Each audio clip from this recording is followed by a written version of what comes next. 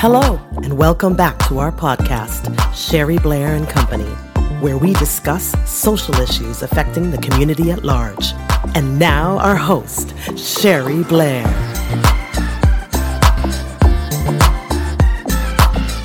Hello, this is Sherry Blair. We're in month 1. We are focusing on take a stand to prepare for change. So let me ask you this.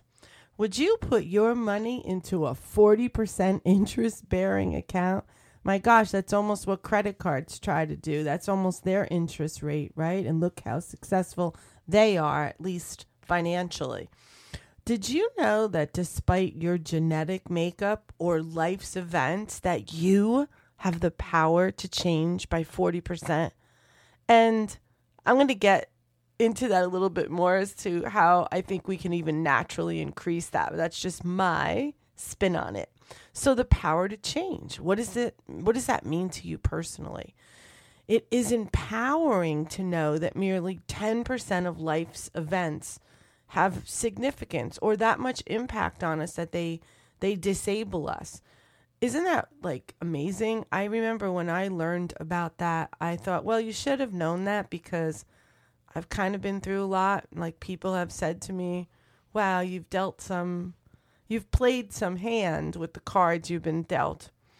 And I remember not wanting to share too much and saying, listen, why do I got to go into the bowels of my pain in order to inspire people? And, and people said, because if people see you at a certain place, they won't understand what you've gone through to get there.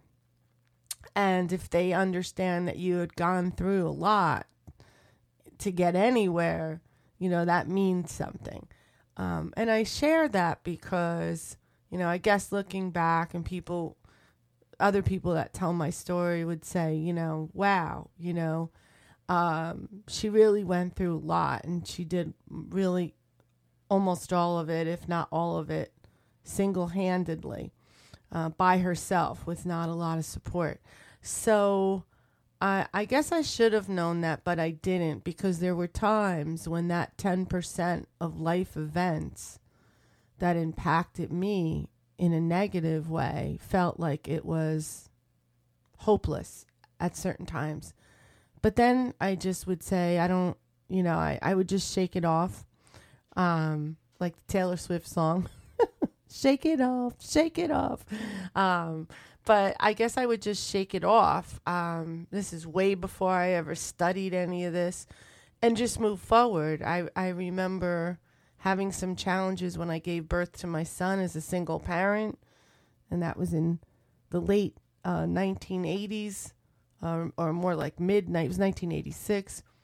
And having a baby by yourself is no joke, but it wasn't really widely accepted either still yet at that time.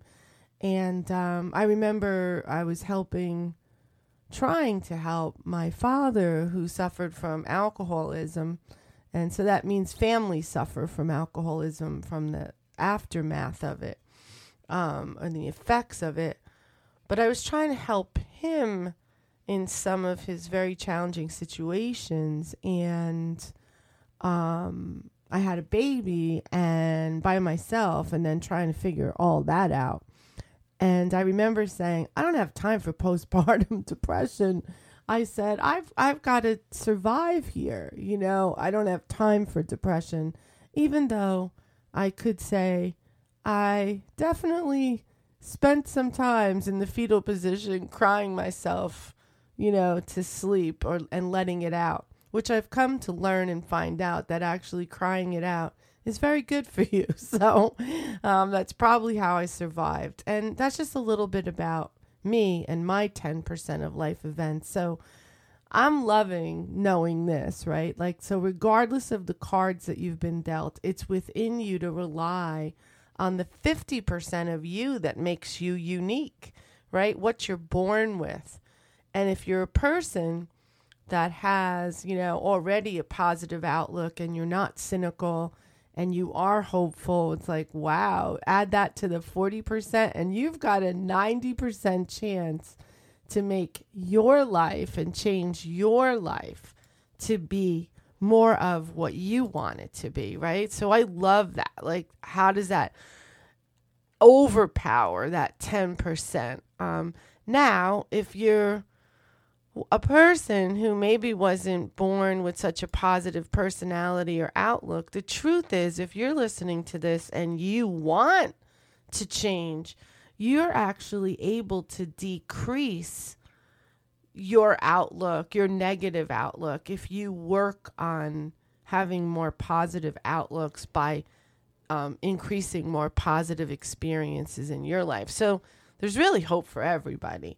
But a lot of it is, what are you motivated to do? What are you inspired to do? Which is what I'm hoping to do with you, is to inspire you. So think about that. Your uniqueness at 50% and your power to change at 40%, that's a whopping 90% power to change. The question is, are you willing to make an investment into your well-being?